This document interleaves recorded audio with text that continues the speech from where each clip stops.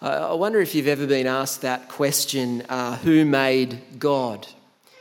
It's a question that kids often ask. I know that our kids have asked it as they've tried to get their heads around the reality of God. Dad, who made God? Adults ask it too. Some because they're really wanting to believe in God, but they're struggling to. But others, like Richard Dawkins, they use that question as an argument against the existence of God. John Lennox, Emeritus Professor of Mathematics at Oxford University, was debating Richard Dawkins on the existence of God. And Dawkins asked that question, who made God or who created God? Lennox says there's something intellectually wrong with that question. And philosophers apparently call it the complex question because it shuts down the only possible reasonable answer. The question assumes an answer. Who made God assumes God is a created being. But what if God is not a created being? God eternal. Lennox answered Richard Dawkins. He said, you think that this is a serious question, so let me apply it to you. You believe the universe created you. So let me try your question on you. Who created your universe? And Lennox said he's still waiting for the answer. As we come to Genesis chapter 1, verse 1 through to chapter 2, verse 3, the question that we answer is, who created the world? Because this tells us what the world is like and why it was created. So it's 3 questions this afternoon. Normally I try and do 1, but it's 3. Who, what, and why? And this is the focus of the writer of Genesis, and not how was the world created, at least not from a scientific perspective. The aim of the passage to teach us about the God who created the world, the kind of world God created, and God's goal for creation. Who, what, why? And can I just say, as an aside, I'm really thankful that God's word, the Bible, is for living in the here and now. That it addresses those big things, like who am I? What is this life all about? Where do I belong? Who am I connected to? How am I meant to live? What is the relationship between my day-to-day work life and trusting and following God? God's word, the Bible, is our great friend with all of the difficulty of living day to day in this life. Anyway, who created the world? Genesis chapter 1, verse 1, we read, in the beginning, God created the heavens and the earth.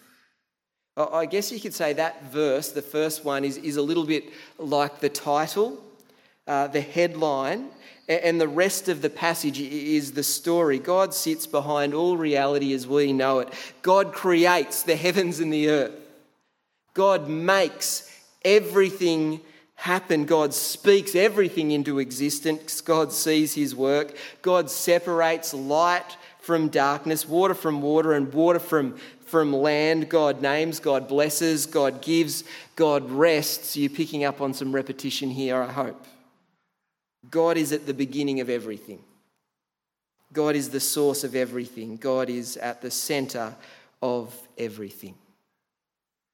And so you just picture yourself for a moment. You're sitting there with your Bible open, and some of you are in that place right now, which is good. And you're reading some passage. What's the first question that you ask? How does this apply to me? Or what does God want me to go and do? Because we want to get on with life, don't we? They're good questions and we ask them, but not before we ask, what is God's word telling me about him? And how he relates to his world. If you're anything like me, and I know that a number of you are, you have a tendency to make everything about you. But God's word is not firstly about you. your needs, your desires, your problems, your decisions, your hopes, your dreams.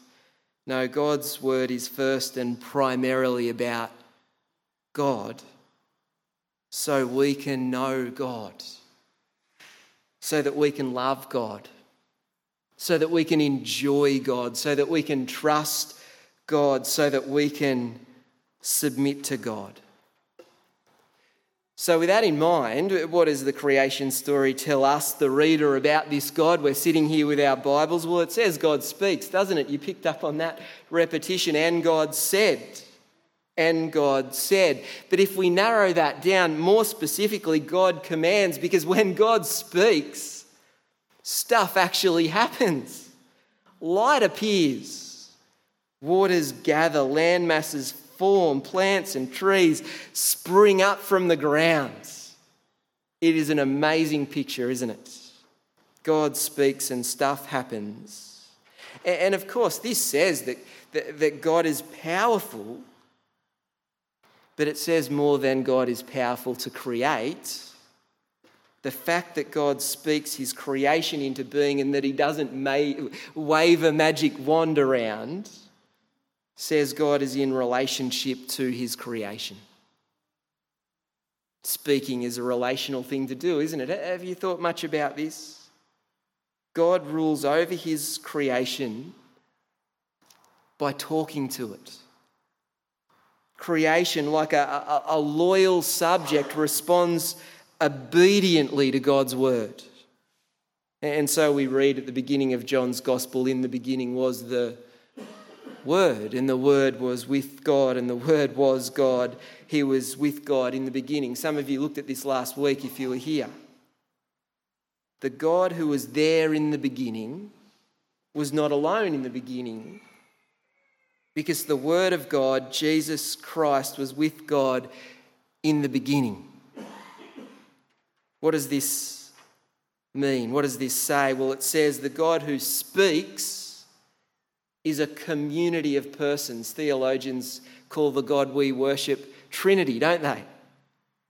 We worship a Trinitarian God, one God in three persons, Father, Son, and Holy Spirit. So the God who created us is the God who makes himself known to us, cares about us, and commits to relationship with us. And of course, we see that so clearly in the person and work of Jesus. John 1:14, the Word became flesh and made his dwelling among us. We've seen his glory, the glory of the one and only who came from the Father, full of grace and truth. So our Bibles are opened and we're reflecting, well, what does this tell us about God? The creation story says this God, some God, a God, the God of the Bible, he speaks. God is powerful, relational. But you notice too, it also says that God names. God calls the light, what, day? The dry ground he calls land, and the gathered waters he calls seas. And apparently in the ancient world, the naming of things, that was the job of a king, of a ruler. And so some ruler conquers some people over here. The ruler, he changes their name to show who's boss. And so God naming his creation shows he's not just the maker, but he's the ruler too. He's in charge of his creation. And you're sitting here with your Bible. What does this tell me about God? It tells us that he's generous. Apparently every generation at the moment is becoming more and more entitled. My parents look at me and think, that boy is so entitled, he expects so much. And I look at my boy and think, that boy is so entitled, he expects so much. We think, I deserve this or that, and I'm unhappy because I want this or that. We are so entitled, but creation is a gift. God did not have to make the universe. He did not have to make you, but he did. And in some sense, we see his generosity, don't we, in the sheer abundance of creation. Chapter 1, verse 20, the water is to teem to be filled to overflowing. And some of you are fishermen and you love that reality. Verse 22 and 28 of chapter 1, God, he tells the birds, the fish and the humans to multiply and fill the earth. Here you go, guys. Enjoy. Fill the place. And God gives humans, verse 29, every seed-bearing plant and every fruit tree with seed in it to eat. Verse 30, he gives mammals, reptiles and birds every green plant to eat. You see something of God's generosity here. We've just been at Fraser Island last weekend. Everyone talks that place up, don't they? You've got to go to Fraser. And, we've lived here for I don't know how many years. We've never been. And so we went, and I was thinking I'd be, underwhelmed because everyone talks it up. So we took Jen's four-wheel drive and we didn't get bogged. God is very generous, though getting bogged is a fun thing as well, isn't it? And you go to Fraser Island and you just look at the trees and they just keep going up and up and up, and with such diversity. And then there's those inland lakes with the white sand and you feel like you're at the snow. It's amazing. There's all these different pockets. God gives us his creation to enjoy. The God who creates the world, he speaks, it happens. He's powerful, relational, he's in charge, he gives generously. But what kind of world did God make? Well, just look with me there, verse 2 of chapter 1. I'll read that one. We read, "Now the earth was formless and empty. Darkness was over the surface of the deep, and the Spirit of God was hovering over the waters." I really love the way that verse sort of builds an anticipation. It's about to happen. Creation is about to burst into existence. But you read it and you might think, well, what's with the waters in verse 2? What are they, or who or what is the Spirit of God there in verse 2? Well, in ancient thought, water represents chaos and non-existence. Hence, when we get to the last book in the Bible, in Revelation, the new creation is described without any sea. It's not that there won't be sea in the new creation, but of what it represents. Genesis 1 shows how God brings life and order out of chaos. The Spirit of God, is this the Holy Spirit? We're talking about a Trinitarian God, Father, Son and Holy Spirit, but I'm not sure that the writer was thinking that way all those years ago. And some of you may know that the Hebrew word for spirit, it's also used for breath or wind. So we sing that song, "O breath of life, come sweeping through us, O wind of God." It's a play on that word. The writer would have seen that the Spirit of God as an extension of God's power, I suppose. It makes sense then that God creates the world by speaking. That takes breath, doesn't it? But when we come to the New Testament and we come to Acts chapter 2 and God the Holy Spirit, he shows up on the day of Pentecost. He comes with the force of a violent wind and fills the house. So the apostles are empowered to speak God's word, and in the narrative of Acts, the way that the gospel spreads is spirit-filled proclamation of the gospel. It's through speaking God's word at Pentecost that men and women receive new life in Christ. It's a new creation. But only by reading Genesis 1 in light of the New Testament can we say that God the Holy Spirit is there in verse 2 of chapter 1. Anyway, back to Genesis 1. You notice that God's creation, and the nerds, they seem to love this, it's just wonderfully ordered. On the first 3 days, God creates the space which he then fills afterwards. So day 1, he creates light and separates it from darkness. Day 2, God separates waters in the atmosphere from waters below. Day 3, God separates the waters below to create land. But then on the next 3 days, he fills the space he's just created on days 1 to 3. So day 4, God fills the space above the earth with sun, moon and stars. Day 5, God fills the skies with birds and the seas with marine life. Day 6, God fills the land with mammals, reptiles, insects and humans. So there's these 2 sets of 3 days. God creates the space in the first 3, which he then fills over the next 3. And then if you're someone who really likes this stuff, you notice that day 1 relates to day 4 and day 2 to day 5 and day 3 with day 6. And it's beautifully ordered symmetry. What is God's creation like? Well, it's beautifully ordered. And we see that even today, even though this world is now broken, don't we, as the sun rises and then the sun sets, as the seasons come and go. What is this creation like? Well, notice it's also good. You see that repetition 6 times. God saw what he made and declared it was good. Very good in verse 31. So I reckon that means it was well made. Beautiful, it does what it's intended to do. You know when you make something, and Jack and I do these projects in the shed, and when it actually works, you look at it and don't throw a tantrum. You look at it and you say, that's good. That's good. Well, God, he looks at his grand creation. He sees it and he says, it's good. Who, what, why? Why is the final question. Why did he do it? What's the goal of God's good creation?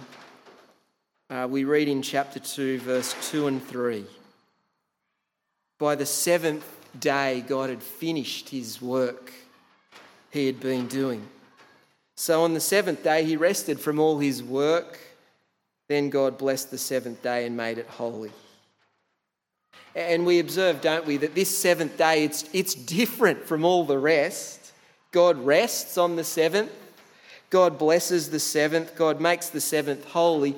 And there isn't that repetition that's been there before, and there was evening and there was morning the 7th day. God's rest shows that the goal of creation is not all work. And some of us really need to hear that. God's rest shows the goal of creation is not all work. There's more to life than work. Creation is to be enjoyed, but more specifically, God is to be enjoyed. We praise the giver of the gift, not the gift itself, don't we? God is to be enjoyed. And to put it another way, we could just simply say the goal of creation is to worship God. That there's no and there was evening and there was morning the 7th day shows worship is not just something that you do on the 7th day, but that we were made for it every day in all of life. But for doing that, and you may know this in your life, for doing that, we do need to stop, don't we? Stop the jobs, the work that we do on the other 6 to remind, refocus, re-energise, to worship God every day in all of life. It's why we gather together on a Sunday afternoon every week. Rest and worship, refocus, re-energise, reorientate. And it's similar in the human relationships, isn't it? I know for myself, for me to enjoy, to delight in my wife Jen, we need space to hang out together, not just doing the jobs, but time where I can really enjoy and focus on her and her on me. And I've got to say, I don't do that very well. In our family at the moment, we're into Pokemon cards. Actually, I think the whole of the school behind you is into Pokemon cards. It's not a good thing. Star Wars, it's a little bit better from my point of view. Soccer, I love that one. And Harry Potter. I don't know if you share any of those interests at the moment. But in Harry Potter, have you read the books or seen the movies? There's that magic mirror. I don't remember its name. But when Harry looks into this mirror, he sees his dead mum and his dead dad as if they're still alive. It's this beautiful moment. They're smiling at him. And Dumbledore, he explains what the mirror does. He says it shows us nothing more or less than the deepest, most desperate desires of our heart. And the deepest, most desperate desires of Harry Potter's heart is to be reunited with his parents. To worship God is to desire God above all else. To worship God is to enjoy, love, delight in God in such a way that it shapes our whole lives. I wonder if you were looking into the Harry Potter mirror right now, what would you see? What would it reveal? Bored? Distracted? Or would you see yourself enjoying and delighting in God? You see, the goal of God's good creation, the why of creation, it's worship.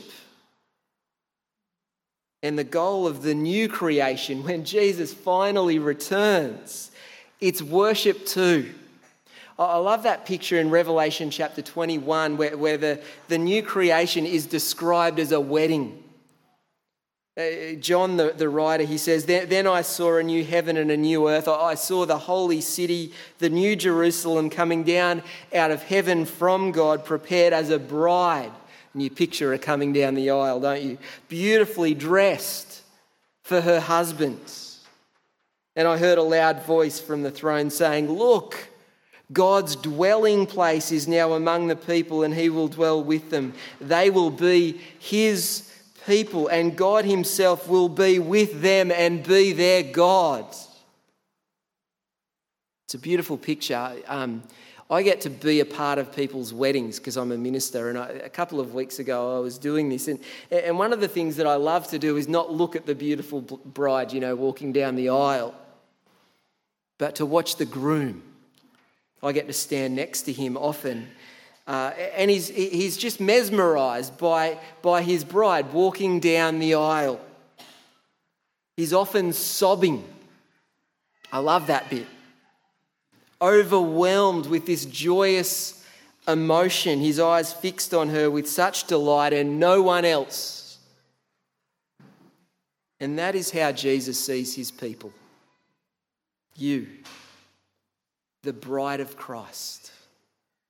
He loves you, he enjoys you, and delights in you so much. It's a beautiful picture, isn't it? The new creation, the goal, worship, the image, marriage. It's the same as creation in the beginning.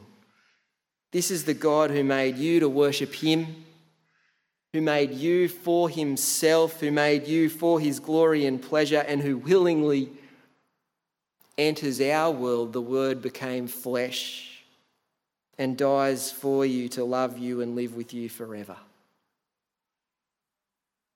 It's first about him, hey? And then it just changes everything. The God who created us by his word is powerful, relational, is in charge, is generous. His creation is beautifully ordered and very good. So we look to him and delight in him as he does in us. Let's pray. Great God, we just want to pause now and bow before your throne in worship. We thank you that while you did not have to make the universe, in your generosity you did. Lord, we thank you that you are a relational God, that you didn't wave a magic wand and step back from your creation, but that you speak, that you relate. And we thank you so much for how we see this in Jesus, where you speak with such clarity, entering our messy world. Lord, we thank and praise you, for you are a God who is creative and ordered, a God who gives us beauty to enjoy. We thank you for your generosity, and we pray that you would forgive us for our entitlement. May we be a people who experience this world as gift.